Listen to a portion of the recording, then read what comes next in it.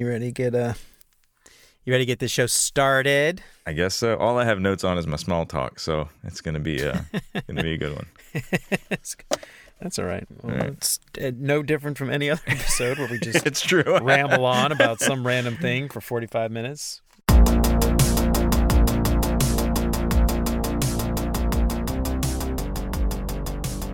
Hey, what's up, everybody? Welcome to another episode of the Retro Time Podcast. I'm Jeremy. I'm Derek. Howdy, Derek. Hey, man. How's it going, dude?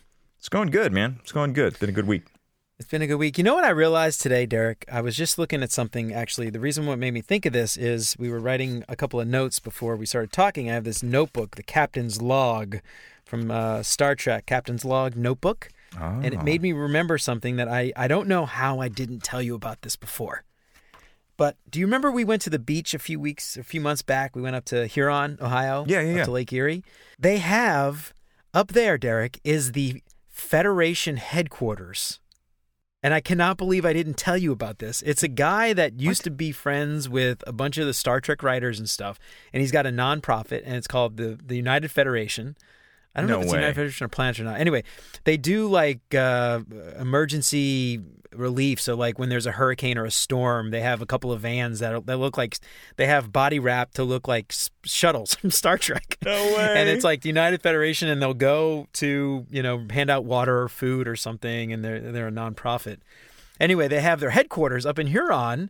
They have a mock bridge with the captain's chair from the original series, and it's got buttons you can press, like sound and stuff. And the kids, obviously we had a good time with that. I think the guy that was there was like, "Get the hell out of my, get the hell out of here."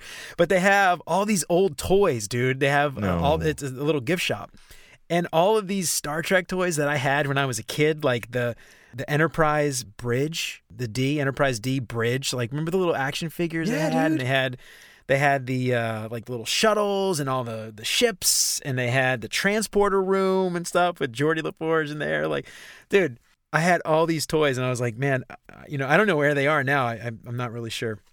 They probably got thrown away over the years, but I had all that stuff. It's just so funny. Anyway, I completely forgot to tell you about it, and that's it. I feel like at some point you need to take a trip up to Huron, Ohio, and check this place out. Just to do that, I'll tell everybody, yeah, we're going to the beach. And we just spend the whole week at the Star Trek place. I'm not gonna lie. Actually, Huron wasn't bad. It was actually a cute little town. But, all right. It's no Florida, but whatever. It was what fun. is? They had water and sand, so it's close. Yeah, that's fun. Sorry, Excellent. I didn't tell you about that. Totally forgot. Hey, you know what? It's all good, baby. It's all good. Yeah, I had something I want to talk to you about. Actually, I'm doing something kind of exciting this afternoon. Actually, right after we get off this delightful podcast, I'm taking my daughter to a concert in Columbus. Oh, what show?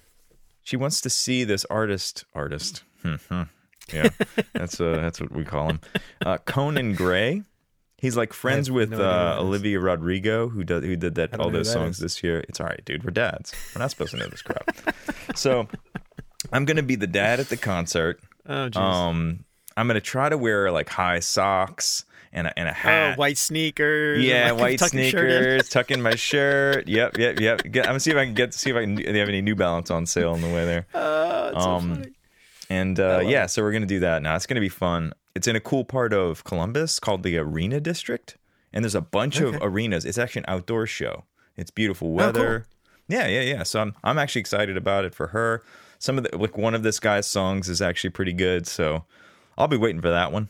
But she's super pumped about it, so that's this afternoon. That's awesome. Late. So Amy and I went to this show. Have you ever heard of Passion Pit?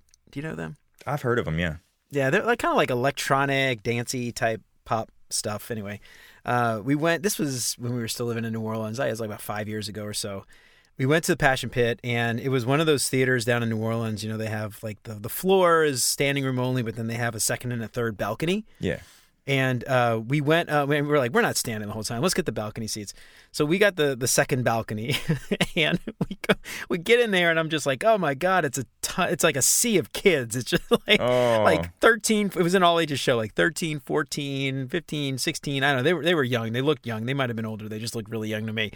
And Amy was like, well, good thing we aren't hanging out down here with all these kids.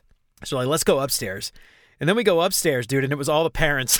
We're like, I'm like, these are my people. What's up? But we were probably one of the youngest people up in the balcony. Everybody up there was like in their 50s, and I guess we were like in our 30s at the time. And it was so funny. I'm like, oh, this is what it's like being a parent, taking your kids to shows. I at least it's, I don't know. What was the name of that woman you said you're going to see? Oh, it's a guy, actually. A guy, was his Conan name? Gray. Conan Gray. At least it wasn't the Conan Gray show. Could have been worse. It's not that bad. Anyway, it was fun. I always laugh about that, and I felt old, and I'm okay with that. I'm sure. I got to sit down the whole time. I'm sure Passion Pit and I'm sure Conan Gray, they're all talented young fellas. They are. So that's nice. You know, Passion Pit actually is really good. I really dig Passion Pit, but anyway.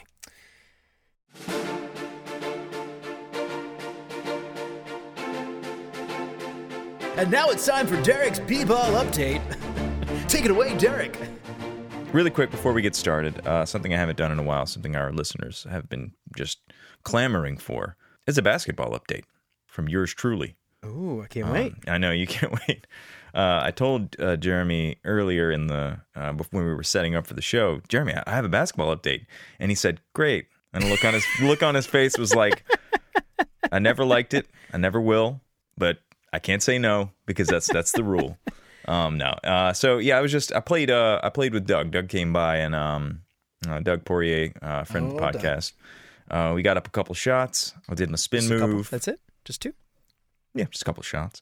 You guys are 40s. We're old. Yeah. So so we played a couple games. My little son came out. He was shooting the Remster. He was shooting some balls. He learning to do his bounce pass and chest pass. I'm teaching him. Oh, nice. Okay. He's a sharp little fellow. Anyway, big time. Well, Derek, I don't care what you say. I love your basketball updates. Thank you for keeping us all in the loop. You're welcome. I know everyone here is on the edge of their seat waiting for another episode. I know, every time. To hear Hey. Derek's B-ball update. Everyone out there, you're welcome. What you need is like an intro, like an intro music for this segment. Where it's like, and now it's time for Derek's B-ball update. Well, Take it away, maybe Derek. there will be, and we'll be listening to this and be like, but there was an intro because I'm gonna have added it already. We'll see. That's true. Everyone listening to this, You're gonna be like confused. Funny. Like, wait a minute, there was an Inception. intro. Like, from because our you talked about perspective, it. Yeah. it's all real time. Right. So Yep. yep. You're living in the future. We're in the past. Anyone who thinks we plan any of this in advance, that's not what we do. It's not how we roll. Not exactly what we do. All right. Speaking of not planning in advance, Derek, what do you want to talk about today? Well, there's a lot of things going on in the world. It's true. Ukraine, stock market crashing, True. recession. But I don't want to talk about any of that. Okay? Good. Don't get me started on Ukraine. People are leaving companies left and right. And that's not always a bad thing. Maybe they're looking for a new career. Maybe they're looking for a new position. Maybe they found a job that's going to pay them better. I ain't here to judge. But those companies are often left high and dry because those people that leave are the lifeblood of the company. They hold a lot of information, a lot of knowledge. So what I wanted to talk to you about today is the inevitability of attrition. It's going to happen. What do we do about it? How do we deal with that risk? Okay. That's what I want to talk about with you. All right. So do you mean from like a leadership perspective, or you're referring to just from, colleague, like my buddy at work quit and now what do I do? Or how do I prepare for the inevitability when my buddies at work quit and I have to take on their job? Well, I think anybody affected by the person to replace leaving is who I'm thinking about. So the leadership, maybe they rely on that person every time the system fails, or it breaks or an error occurs. They just call, Tim Bone. We're going to call him Tim Bone. You're going to call old Tim Bone. And then he's going to be like, yeah, what do you want? And then like, well, it's down again. He's like, what day is it? And he's like, it's Tuesday. That's when I have Betty run. He names all of his scheduled jobs after girls he's dated. That's when Betty runs. And Betty's the Tuesday job or whatever. Sounds like my kind of sysadmin. Dude, yeah, that's actually, I'm kind of want to be this guy. I'm creating a character that I want to be. Tim Bone, the sysadmin, knowledgeable. So anyway, when Tim Bone leaves, leadership is They're stuck, man. I don't know why they would have gotten rid of Tim. Yeah, and they're stuck with all this stuff he created. Betty, Veronica. Mm-hmm. Yeah, it's all from whatever. Was HR involved with this decision? HR was not involved. But that's another thing too. You know, how do you deal with? You know, for example, in our company, when someone leaves, their access is instantly revoked to the network, to anything on the network. And that's done through an HR policy. Yeah. But internally within the applications and in some even sometimes external applications, you have to go in and fix all that stuff. Mm-hmm. So there's all kinds of stuff you have to do, but then they knew a lot of stuff too, you know? Generally, true. Generally. So anyway, have you ever been in a situation before where you left and felt like, oh, they're screwed? You know, I think I learned a long time ago that I am replaceable. Honestly, I don't ever feel like someone can't do my job. Mm-hmm. I'm fairly confident that if I left tomorrow, there may be some short-term pain, maybe, you know, just like for a couple of weeks. But for the most part, once they figured everything out or documented things, I think they would be okay.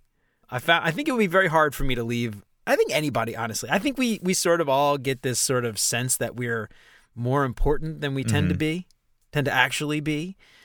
We're replaceable. I mean, I think like getting laid off a couple of years ago sort of reinforced that to me. Like if it was really that important, if I was really that important, they wouldn't have told me I didn't have a job unless I moved across the country. You know what I mean?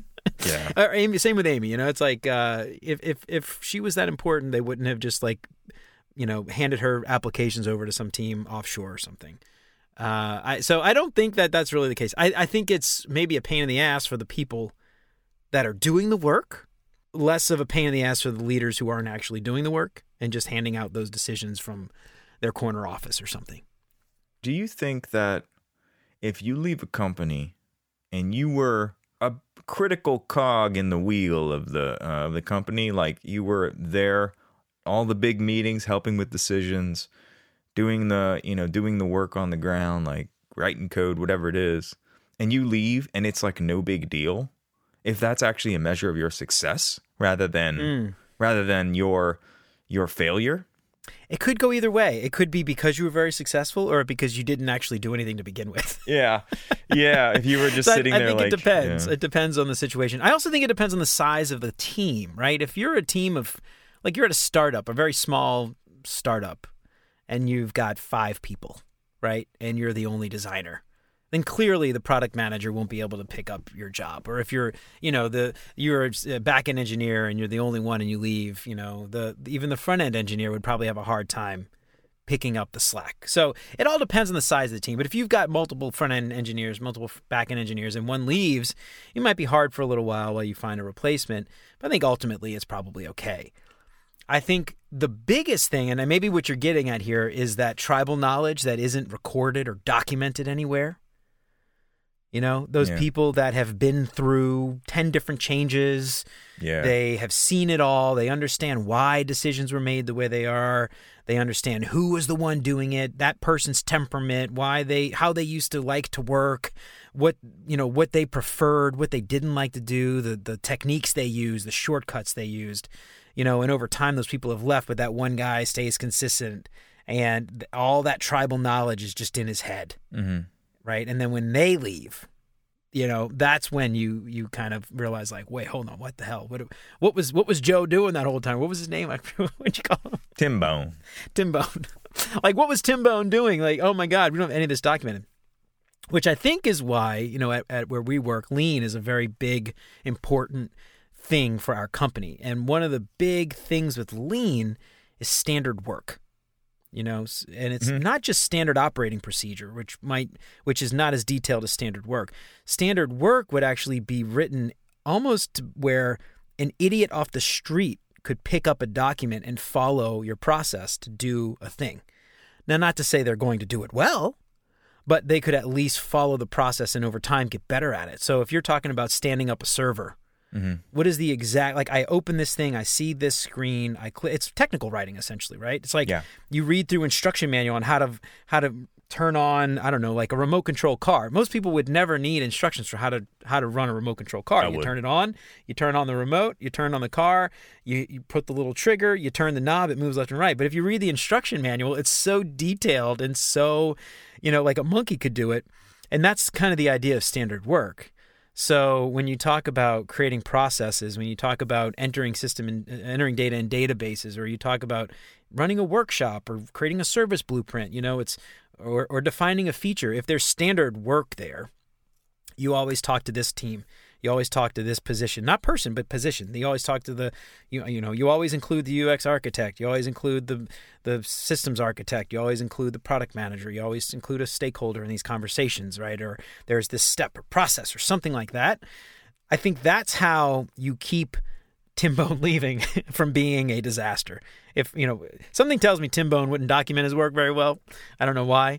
But, if there is a guy like Tim Bone, and Tim Bone documents everything they do and what Betty and Vicky and Susie, whatever they were, all of those things that they're running and why they're being run and when they're run and what actions are happening as they're running and what's the outcome and what's the input, what's the output, all those things, then him leaving wouldn't be that big of a deal, because in the short term, somebody could pick up his work and maybe do it and maybe take longer, because I'm sure that person was faster and more efficient, but they could still do it and at least have an understanding of how to do it.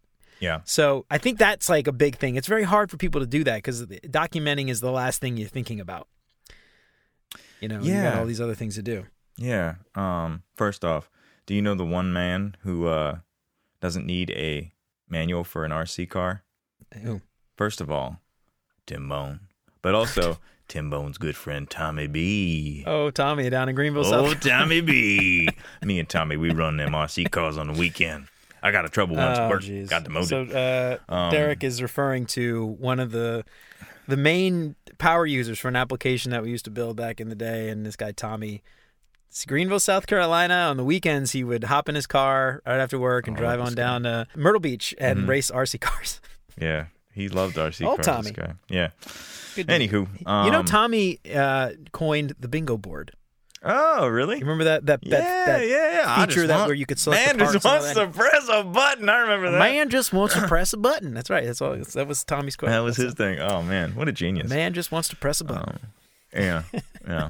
He was like a living Norman Rockwell painting. Anyway, we'll talk about him another day. I like that guy. A whole episode about. We'll interview him. Oh, that would be fun. We could find. Let's find Tommy. Tommy, what is he up? What is he up to today? Old Tommy.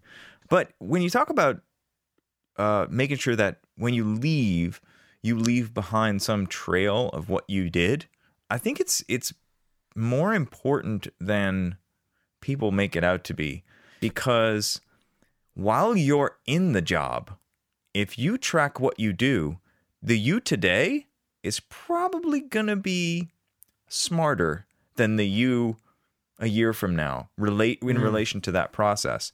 You're invested in it. And maybe you give it up. Maybe you stop doing it. So in a year from now, you're all set. I love that idea. It's funny because, not funny, interesting, because you, Derek, may be one of the best documenters that I have ever come across in my career in software. How dare you? The way that you can just, create a Confluence page on the fly and document, Derek, is a thing of beauty. I'm not going to lie. I'm gonna just tell you that right now. So I don't know. Maybe you could give some tips on how to document, Derek, because I think people should follow your advice.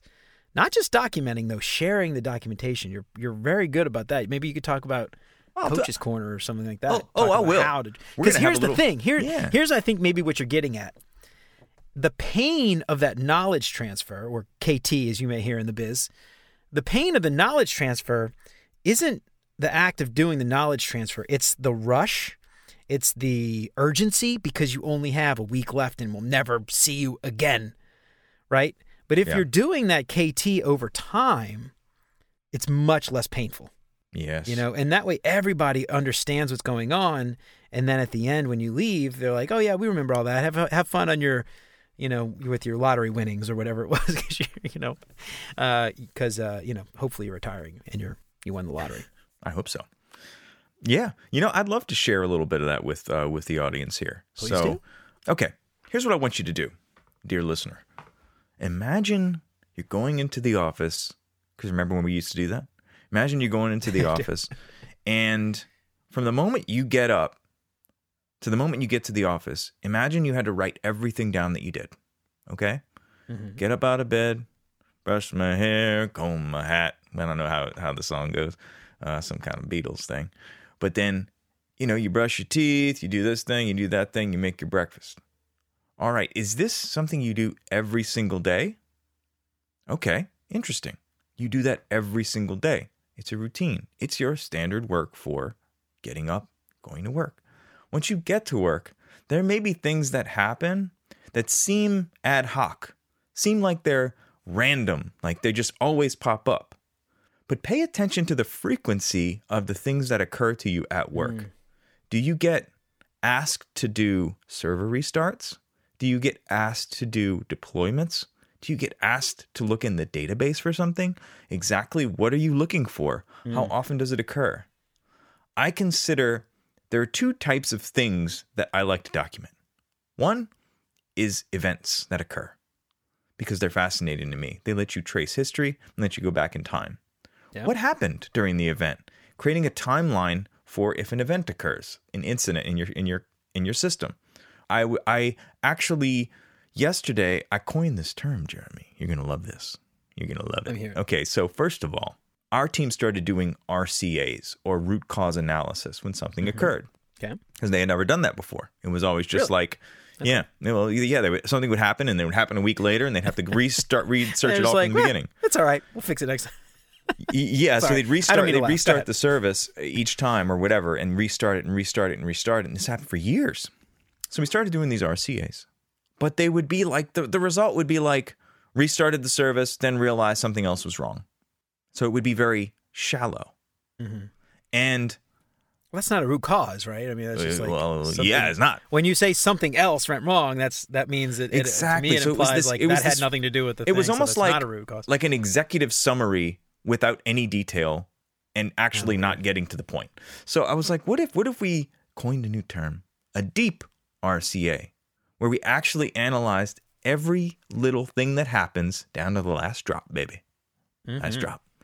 And I did an example where it was so many things we had to do to solve this problem. But when you look at it in order, you see, what the heck was that? Why did we do that? Why is that happening? Oh my God, what is that? You can analyze what happened to see where deficiencies are in your process simply by documenting the events. And if you document the events and I leave, well, now you can go back and look at what we did, what I did. If I'm like the superstar or whatever, and I can always do everything right, trust me, I'm not. I just did what made sense at the time. Now, you may do something else. So that's one thing, events. The other thing is the normal recurring things that happen in your system. What are the normal recurring activities? How often do you get asked to do a new project? How does that go? Who's involved? What steps do you take? Kick it off. What is the... Yeah. How often do you ask to do deployments? To shut down the system for patching? Like all those different things are very clearly step by step. What do you do? What servers do you log into? What credentials do you use? So that if you leave, someone else could just go do it. Right. Step by step. And you don't need to track those one by one, but it might be good to. We used to do every single deployment. We'd have a standard checklist, okay? And the goal was to get the checklist to be as few steps as possible.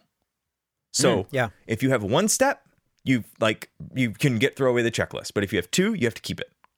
That was the rule. So we got it down to like 4 steps, What number did you start with? Or did you not have any? You didn't even have it documented also? It probably started at like 20 or 30. Oh, God, Jesus. Yeah. Well, because every time it was different. And so we realized, it's different. It's not different. It's different.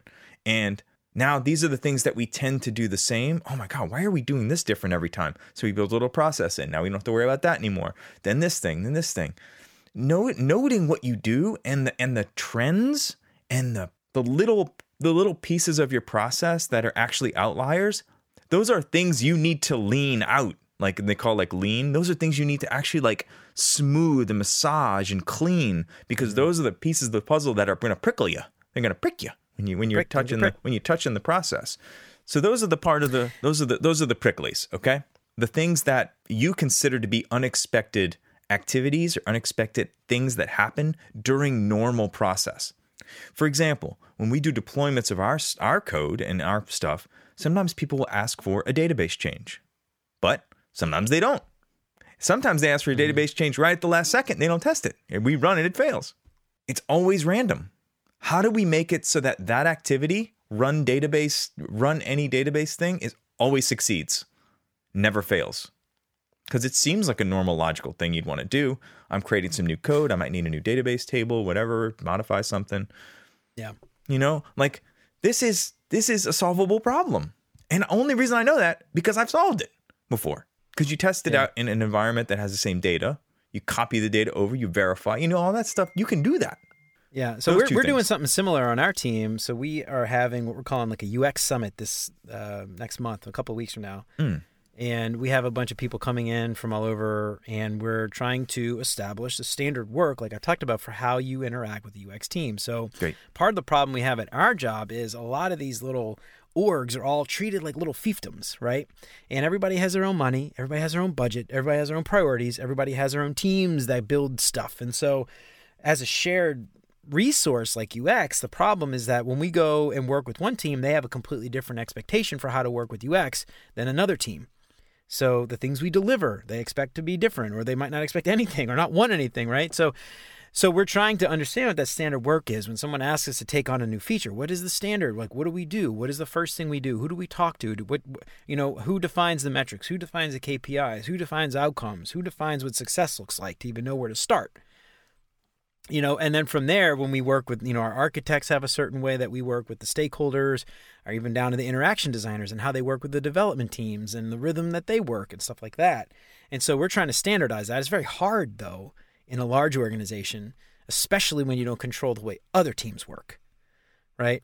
And so that's sort of like our challenge more than anything else, is we can document and we can standardize, but if the other teams are not documenting and standardizing, it's very hard for us to work with the other teams and to have similar outcomes every time. So what ends up happening generally is, one team works with us and it's a great relationship and we get along really well and we have a really great outcome and users are happy and, metrics are good and everything else. And then we work with another team and they shut us out. They don't involve us in decision making. They don't involve us in the problem solving piece. They just basically hand over a bunch of requirements and say, go make this pretty, and then wonder why the output wasn't what they expected or the outcome wasn't what they expected or whatever metrics they established weren't met, right? And they assume it's because UX didn't do their job or something. So it's very challenging. And, I don't know, certainly the challenge here too with standard work is, we've seen this a lot, is when you try to get engineers to standardize how they do something, they all have their own opinions on what right is. And no one wants to use someone else's standard, Right. And so I think it's really interesting to kind of think about, I'm sure from the lean perspective, when you think about manufacturing, at least, there's a very clear and proper and correct way to build an engine every time, right? It's less subjective.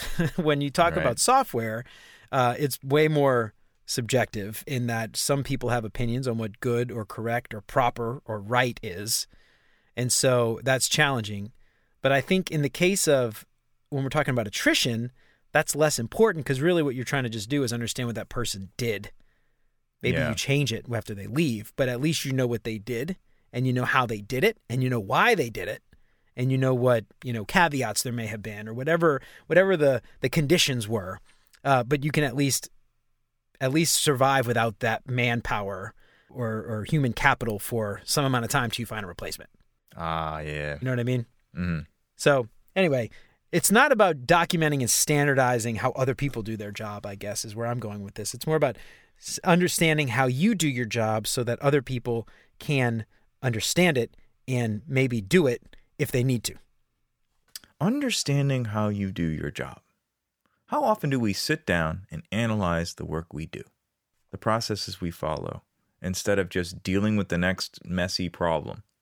Yeah. I think that we get in trouble a lot of times because we think that every single problem needs a new solution, needs some novel way to solve it. Innovation is something we talk about a lot in our company. Well, not really so much anymore, but we used to. And you talk about it on your teams. But being innovative is not doing something new one time. It is the realization that a change to some process improves some outcome. Some change improves an outcome. Every time I do this, I will now do this. Instead of this time this happens, we'll try this. That's an experiment. We never talk about experiments. We're always talking about innovation. Be innovative, innovative, innovative. You can't get to an innovation without an experiment. Without an experiment, right. And you can't make an innovation off of one event. An innovation occurs over time as you modify process. So that's a good point. That's relevant to me because when you're analyzing your process, you're writing down what you do, you're writing down how you do it. You can't innovate that without deeply understanding what you do and realizing you're not special. You're not special. You're not a snowflake. You're not. Everyone got to do it. Which is why you're replaceable.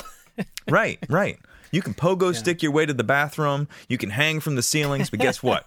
The end result's going to be the same between you and me. Yep. Okay? You still look like a dummy. Yeah, right. You still look like a dummy. Right, exactly. When you play basketball, I don't care if you slide around on the ground on a skateboard or jump 10 feet. If I can get the ball into the basket more times than you can, I win the game. How do you innovate your process to achieve a better outcome? That's true. You know, it's funny. When I was a kid, we went to go see the Harlem Globetrotters had like an exhibition game in New Orleans, and they played like professional team and lost like so bad. Like they lost by like 50 points. They're not built to win. But you know, it was entertaining. They didn't have the outcome that I think most basketball teams have, but their outcome is entertainment and a show. Yeah. So anyway, I wish that was my outcome at work. Like we don't have to get the software doesn't need to work. We just need to need to be fun. Yeah, need to be funny. Make it fun. Yeah, that's called culture, Derek. Yeah, culture club. Anyway, how it is. Those are my thoughts on all that stuff. I like it. I think that's good advice, Derek. So document your stuff. Don't assume everyone knows how to do what you know how to do. Don't assume you're going to be there. Don't assume that your team is going to be there forever. I think plan as if somebody, hopefully you, will win the lottery and be gone. Mm-hmm. Yeah. With a very short notice. Yeah. And make it so that your team doesn't have to go through any pain. Even though you are replaceable, as I said, there is some short-term set of pain that someone would have to go through picking up where you left off. Even if after a few weeks you are fully replaced, don't leave your team in a lurch. I think that's a crappy thing to do. But, you know, let's assume you win the lottery and you're out. You know, be prepared. Make a plan. Make sure your team has a plan for when people on the team leave and a contingency. I think that's the best advice we could give. Yeah. Or Avery, if you're out there listening, just don't come in. Do you think he's listening? Yeah, he's listening. You think he listens? Oh, yeah. He's a big fan. Yeah. How's it going, dude? Yeah, bro. Good to see you. Mm-hmm. All right, anyway. Derek. Was that it? That's all you got? I'm spent. I'm spent, too. That's a good one. So, what was I going to say? Oh, check us out on RetroTimePodcast.com. Get yourself some stickers, RetroTimePodcast.com/stickers. Derek, we were supposed to hang out in person today. Yeah. And I was hoping we could record some of those review jams, but we'll have to postpone that for another week. So everybody that's been leaving those 5-star reviews, we really do appreciate it. Please keep them coming. It helps us out way more than you know. Obviously, you get a free review jam, but we get all the algorithm stuff that comes along with more 5-star reviews, and it helps other people find the show. So, do it because you want to help other people find the show, not so much because you want a review jam, because they're taking a long time to get. But you'll get them at some point. Did I say the stickers already? RetroTimePodcast.com/stickers. Jams. I'm out. I'm out too. The one thing I want to say is I know people are really clamoring. People did clamor twice on this podcast. They clamored earlier for my basketball update. Now they're clamoring again to hear Conan Gray. So when I snap my fingers, Conan Gray's going to play. But if I play Conan Gray, we might get copyright striked on one of our services. So I'm going to adjust it with effects. Could you just sing it? What if you just sing it? I'm gonna have more fun just messing with the audio. So I'm gonna add all kinds of effects to it, so it won't even sound. But so when I snap my fingers, Conan Gray's gonna start. Are you ready? I'm ready. Okay, 1, 2. Set the scene. I just left the party at Blake's and it's Halloween. Had the keys to my car in my hand, but I didn't leave. Cause the potential of us, it was keeping me up all night long. I left a text you won't read all night long. This could be a disaster. There's so many factors. Like what if you freak out and then we're losing it all? Well, It was fun. oh, scared. Jeez. Scared? Sorry. All right, continue. We'll cut that All part right. out. Oh, God. Oh, it's Conan O'Gray? Conan Gray? Yeah. Yeah. Looks like an asshole. Jesus Christ. Oh, how did my bands not make it, Derek? How did my bands never become famous? I don't understand. This is sad.